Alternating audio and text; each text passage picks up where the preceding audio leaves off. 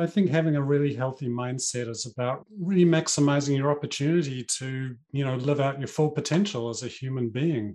That's a lot of the sort of the practices that I do myself and I work on with my clients is just like, what sort of things can we do to be able to really maximize our potential in the workplace and with our families and relationships? Welcome back to the Mindset Mastery podcast. My name is Rachel Tapscott, and today I have Stephen Morris on the show to talk about what it takes to be a great leader and the importance of effective systems and processes to have a successful organization.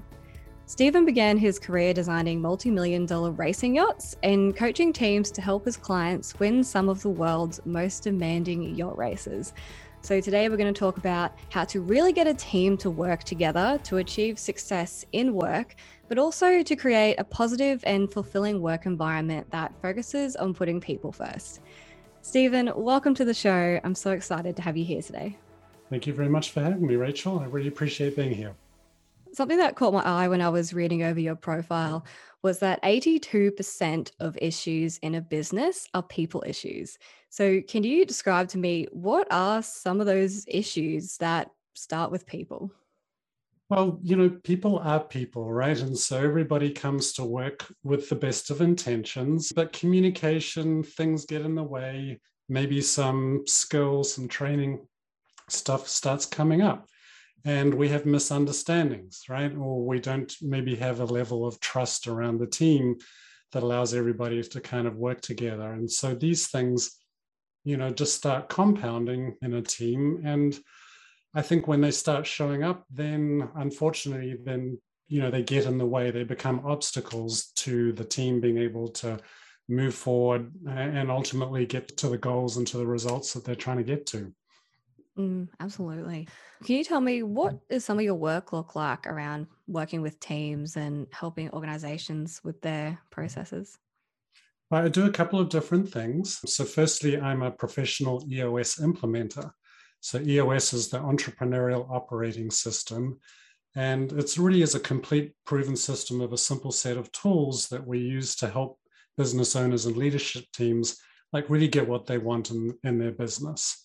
And there's a number of different components to it that we come in and we help business leadership teams with. People component is a huge part of it, as you were saying, like 82% of the issues that are coming up in businesses are usually around people issues.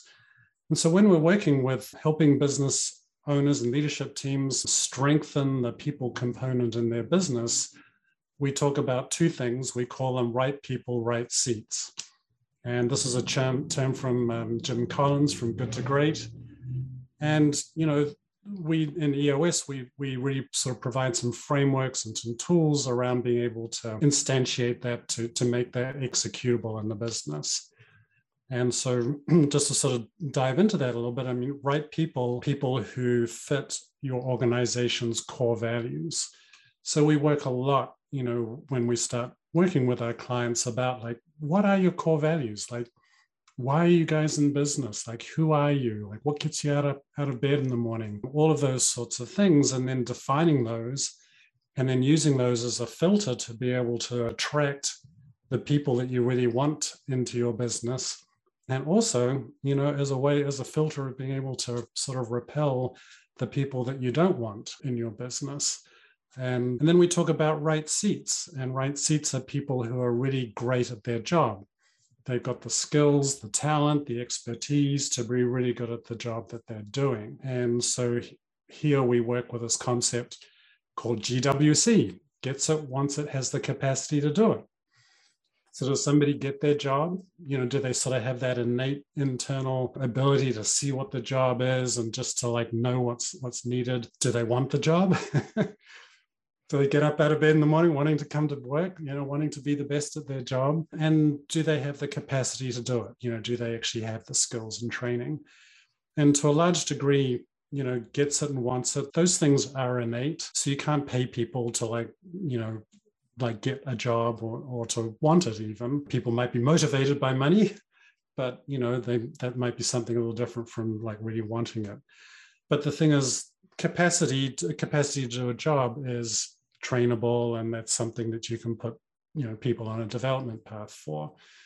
So we use these tools to really make sure we're getting right people in right seats. You have to have both to have a very successful organization. Yeah, absolutely. So, how do you work through that with your clients to find the right people? So as I was talking about, we start off the process with really defining core values, like who who are you as a business? And I think this can be very interesting as well, because a lot of companies can use what we call play to pay core values. In other words, they're just things like saying integrity and respect, words like that. And of course, one of the examples we give is there's a company that had integrity, respect, and honesty or something as its core values. That company was called Enron, which, for people who follow what goes on in the United States, they had that written in their core values, but nobody in the company and leadership was actually following them, right? And so that's really where we work to be able to discover what they are, and also to really make sure that what we're talking about in terms of discovering these core values are not also aspirational. People can say, oh, we would like to be this, we would like to be that. But really, it's like, what are you guys now at the moment? And the way we do that is sort of like you pick one of your star people in your business. What sort of qualities are they exhibiting that makes you admire them or think that they're inspirational in your business? Write down those qualities. Like, pick some other people and then really sort of talk through stories. Like, okay, so if you think you're getting some of these ideas about core values come out, tell me a story.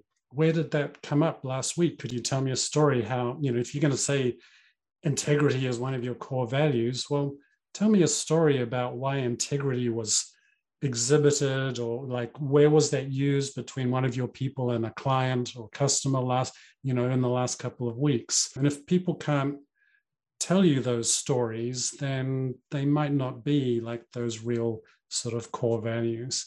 So that's a definite way of really being able to get started, is define who you are as a business.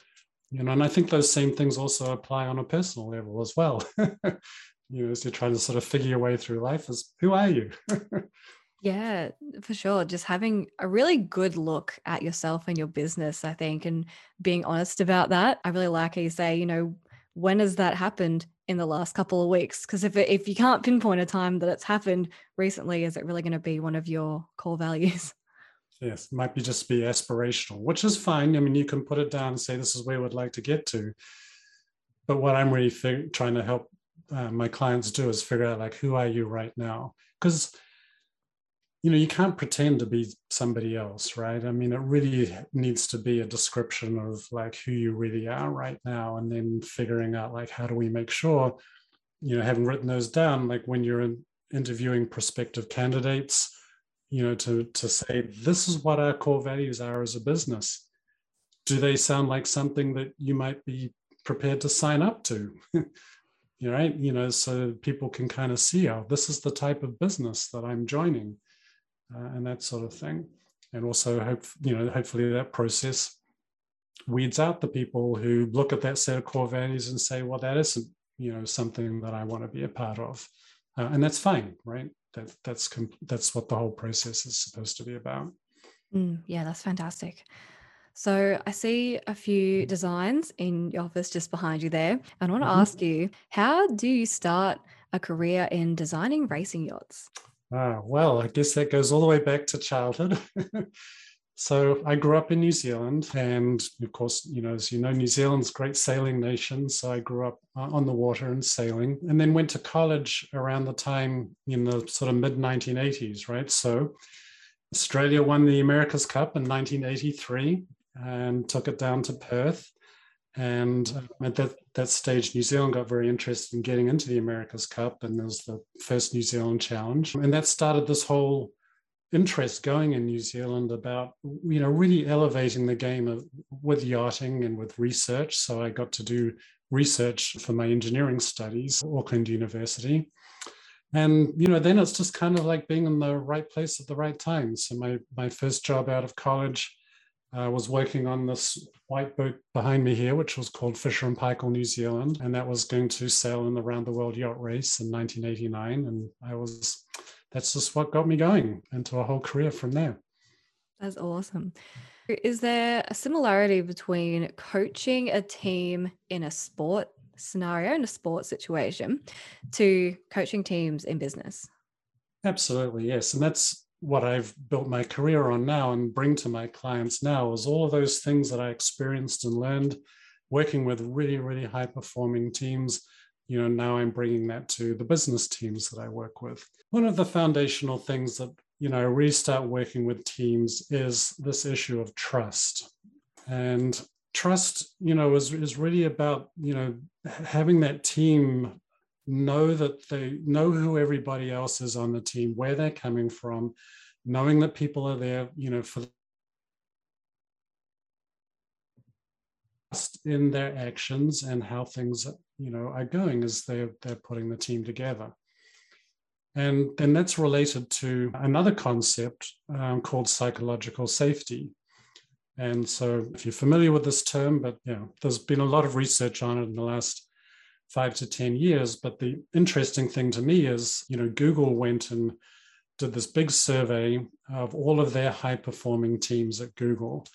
And they tried to figure out, like, of the really best teams that they've got there, what are the characteristics of those teams, so we can figure out what that is, and then we can replicate that.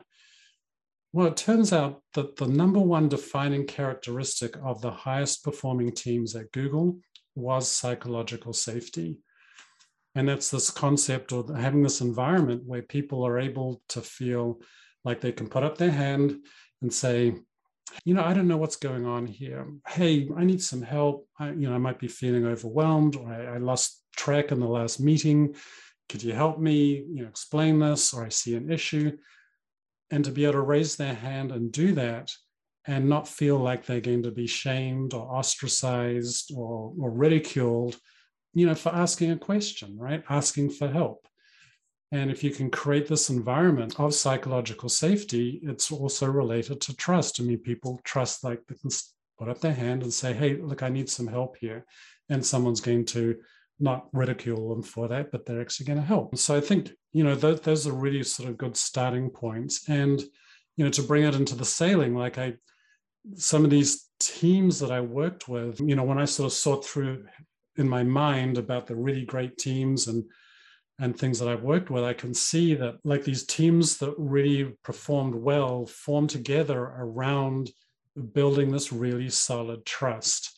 And it's just a different atmosphere when I would go sailing on those boats with them. Like, people aren't arguing about, like, you're going to pull this rope, is it your turn, my turn, whatever. They all know what they're doing. They've all got each other's backs in the team. And then that frees up this energy to be able to, sort of look outside the boat.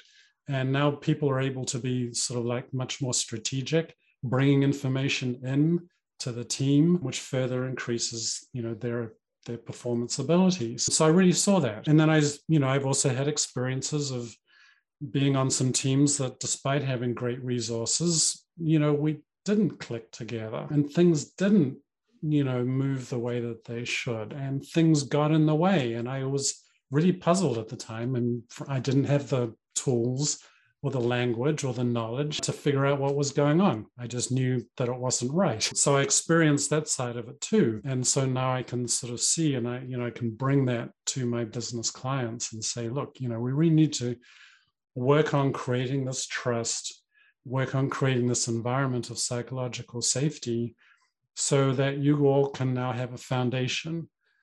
And then from that foundation, then we work forward to, to work on maximizing the team's capabilities. Yeah, that's absolutely crucial, that point on psychological safety. What happens to a team, and to a greater extent, the organization, when that is lacking in a working environment? Well, a lot of things. Not great things always. So in my experience, sort of like when you don't have that environment of psychological safety, then people don't bring their full selves. They don't bring their knowledge to the table. And that's what you want, right?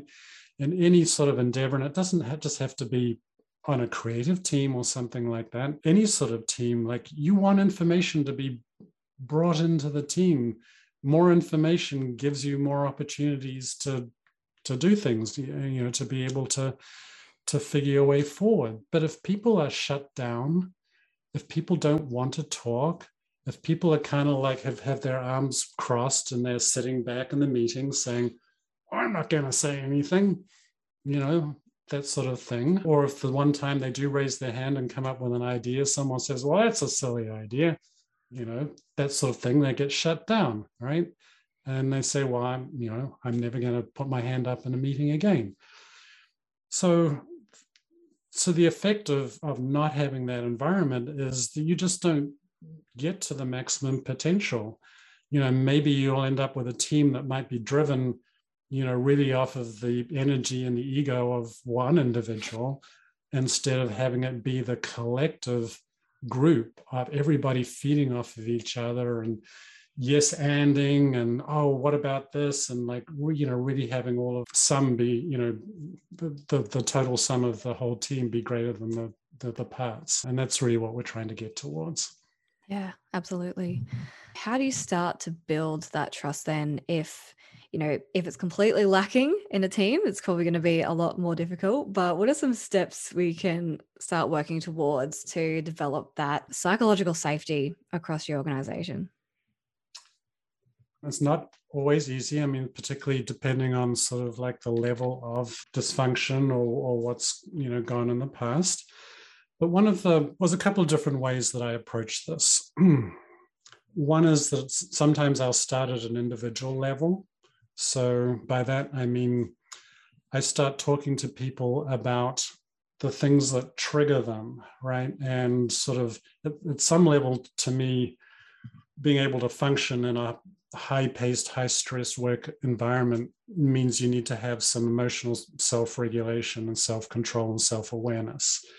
So that's a good place to start. And another exercise we do with teams is just something called personal histories, right? I mean, sometimes we can be in a work environment and never really kind of get to know like the histories of the people that we're working with. So one exercise which comes from an author called Patrick Lencioni, he has his personal histories exercise, and it's 3 questions. It's where were you born? If you have siblings, like how many siblings and where are you in the order? And what was one challenge you had in your childhood? And, this doesn't have to be something that people have to go deep with or anything, but what I find in running that exercise is just this incredible richness. These stories come out and you find out that everybody's had something that they had to get over in their childhood. It might be divorce, it might be the death of a parent, all sorts of things that happen in families. And after you've worked with a group and gone through this, and everybody after that is sort of like, they're like, oh my gosh, it's not just me. I mean, everybody's got a story to tell. Every single person has a story to tell. And then that exercise, it just breaks down some of those barriers. And I've had people say, I've worked with this person for 10 years and I never knew, X, Y, and Z about them, right? I never knew where they grew up. I never knew, about their brother or their sister or something like that. And I've worked with them for 10 years. And also that's part of this thing. And now, if you break down those barriers, people start to see, oh, well, the other people on my team here are humans, just like me.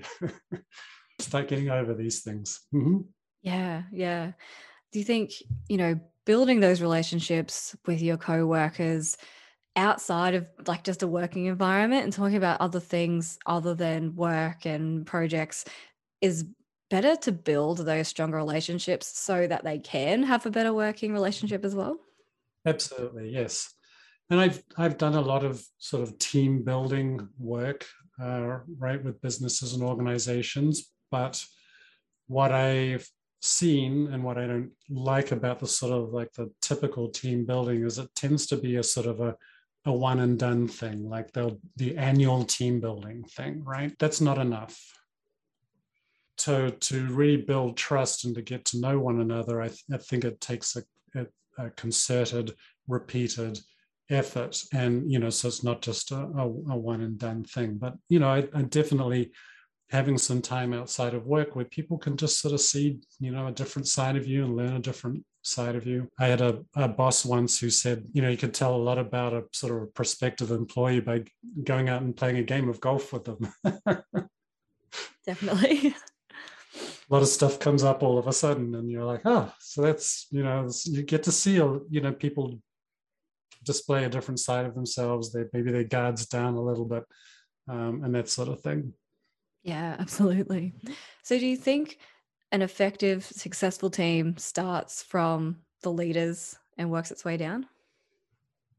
Definitely, yes. So leadership is, the team leadership is crucial because everybody looks to the leader, and it's not a far off model. It's just like parenting, right?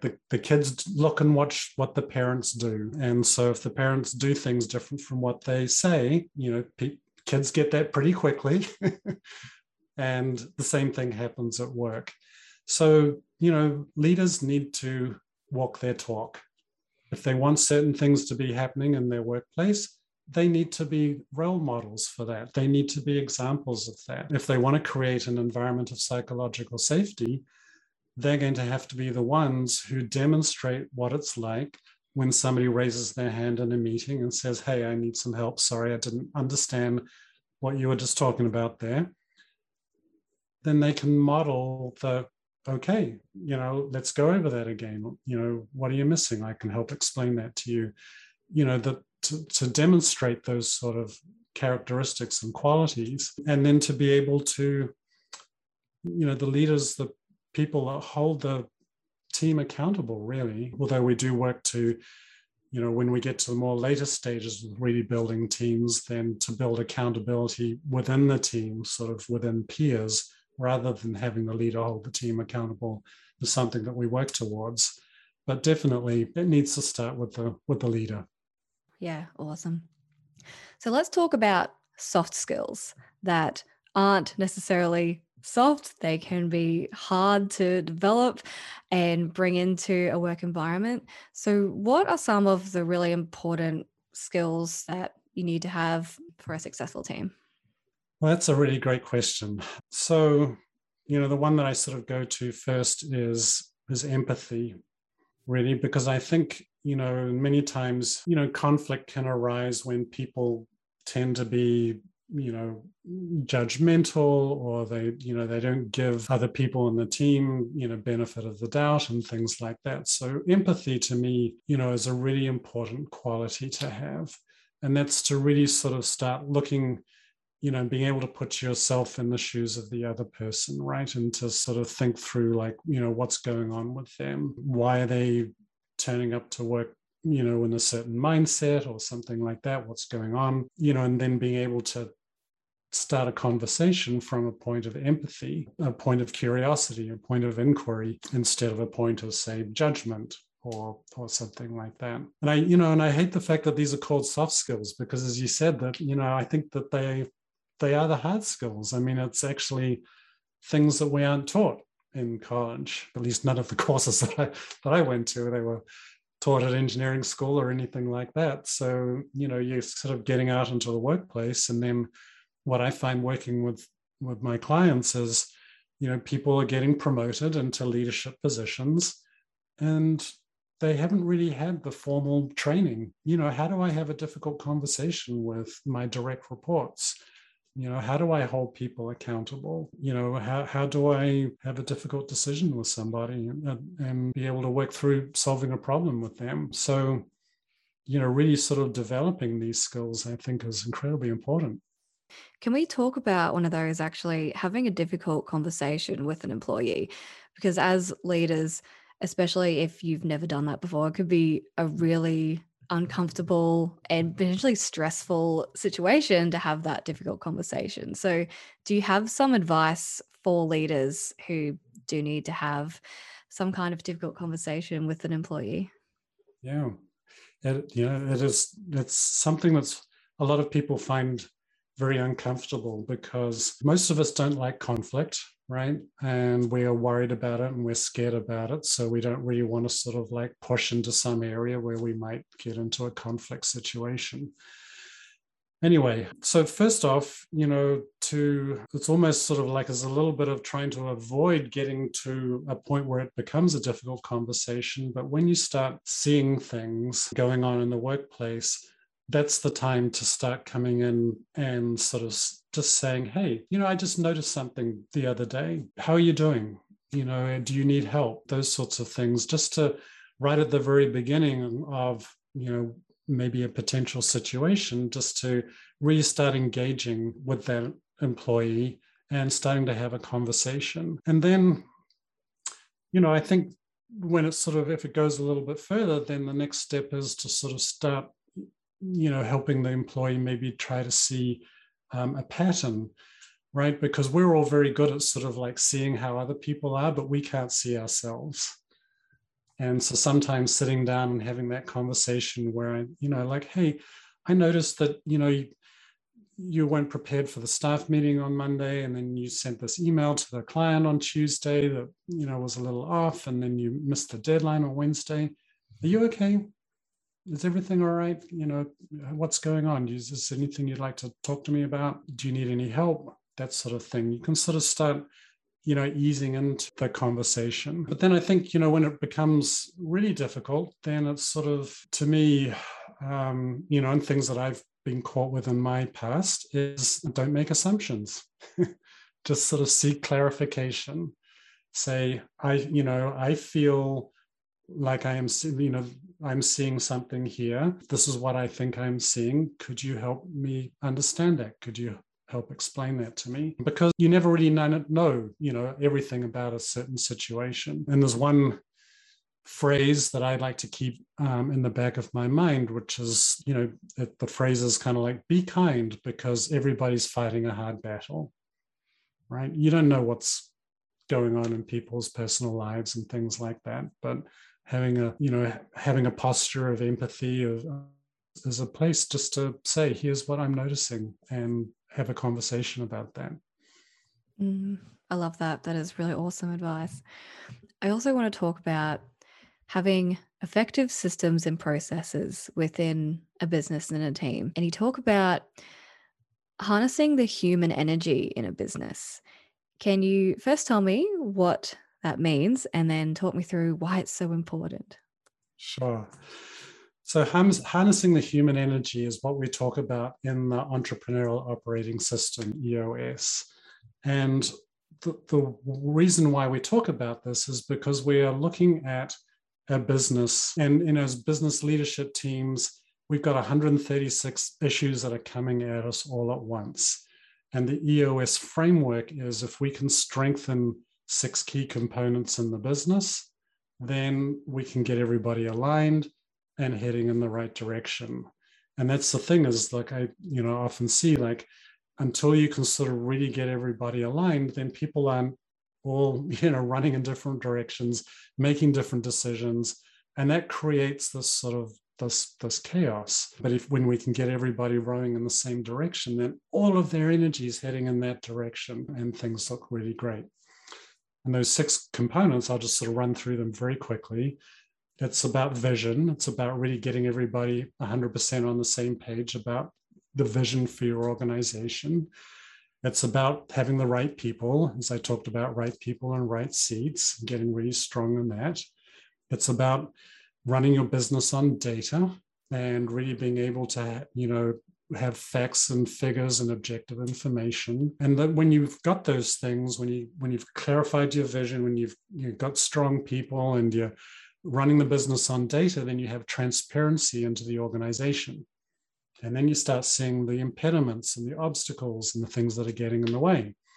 And those are good. You want to see those things. And every business has them, right? I mean, nothing's perfect. But what you want to do is to be able to see those things that are getting in the way, and then to be able to get really great at being able to solve those problems together as a team. And that's the 4th component we call the issues component.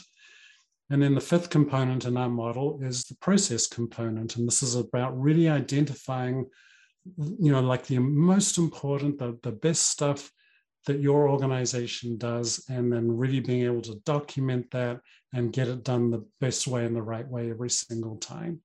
And when we've got all that in place, the last component is what we call traction.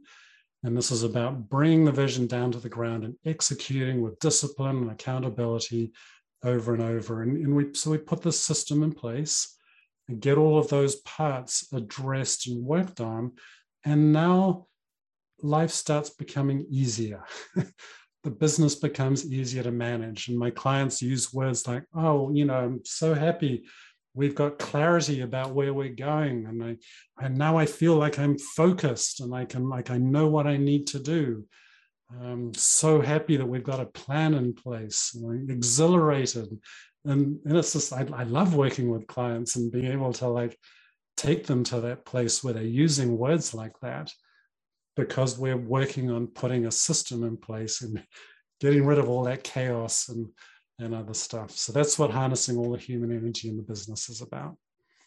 That's awesome. And then once you have that system in place, you have kind of an anchor to always come back to when, new people move into the business, things change, but you can come back to that. And yeah, like you said, get that clarity and direction and everyone going on the same direction.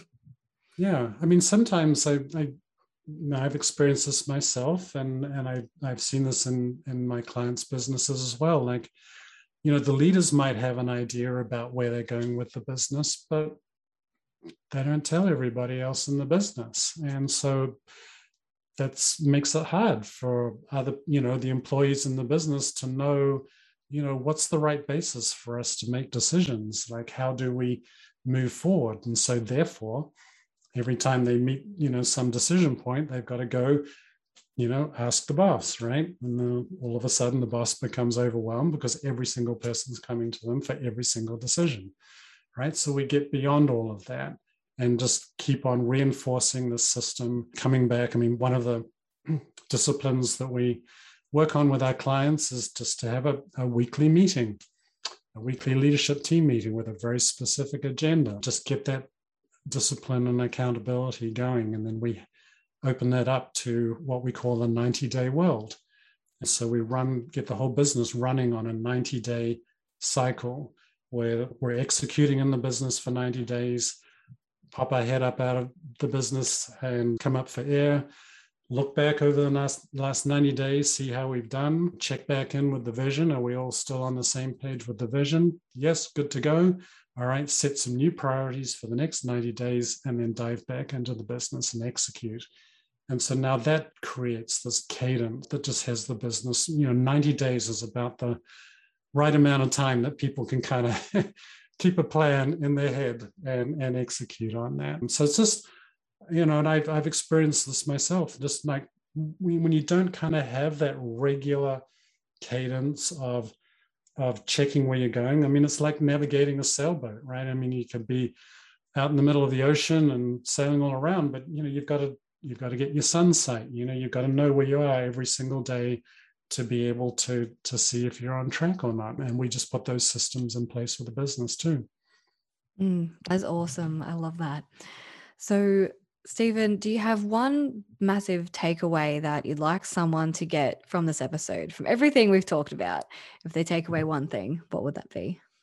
Well, to me, it's systems and processes, right? So, some of that's my bias because I'm an engineer and a project manager, right? That's my training. But I really believe that systems and processes and frameworks can be applied to these things that we call the soft skills, which are actually hard. All of those things that we've talked about, like, how do you build trust on a team? Well, we've got ways of doing that. We can go through some exercises and we can build trust and things like that. So that's my biggest thing that I bring to my clients, really, is like, if you've got some chaos, let's get rid of that by putting some systems and processes in place. And when you run a better business, then you can live a better life and, have fun. Come to work and have fun.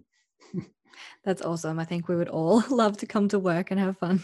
Yep. So if people would like to work with you or find out more information, where can they connect with you?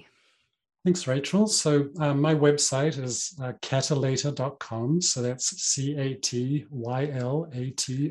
catallator.com. A lot of information about me there. People can send me an email at steve@catallator.com. I'm always happy to talk, just talk to a business owner or a leadership team and figure out like, where are they now? Where would they like to get to? Let's see what we can do. That's awesome. Thank you so much for your time, Stephen. It's been great to talk to you. Thank you, Rachel. It's been great talking with you too. You can connect with Stephen through those links, which I'll put in the show notes below. If you have been enjoying the show, please leave us a review on your favorite podcast app so more people like you can join us on this journey towards mindset mastery. I can't wait to have you again next time. And until then, remember, we are only limited by what we believe we are limited.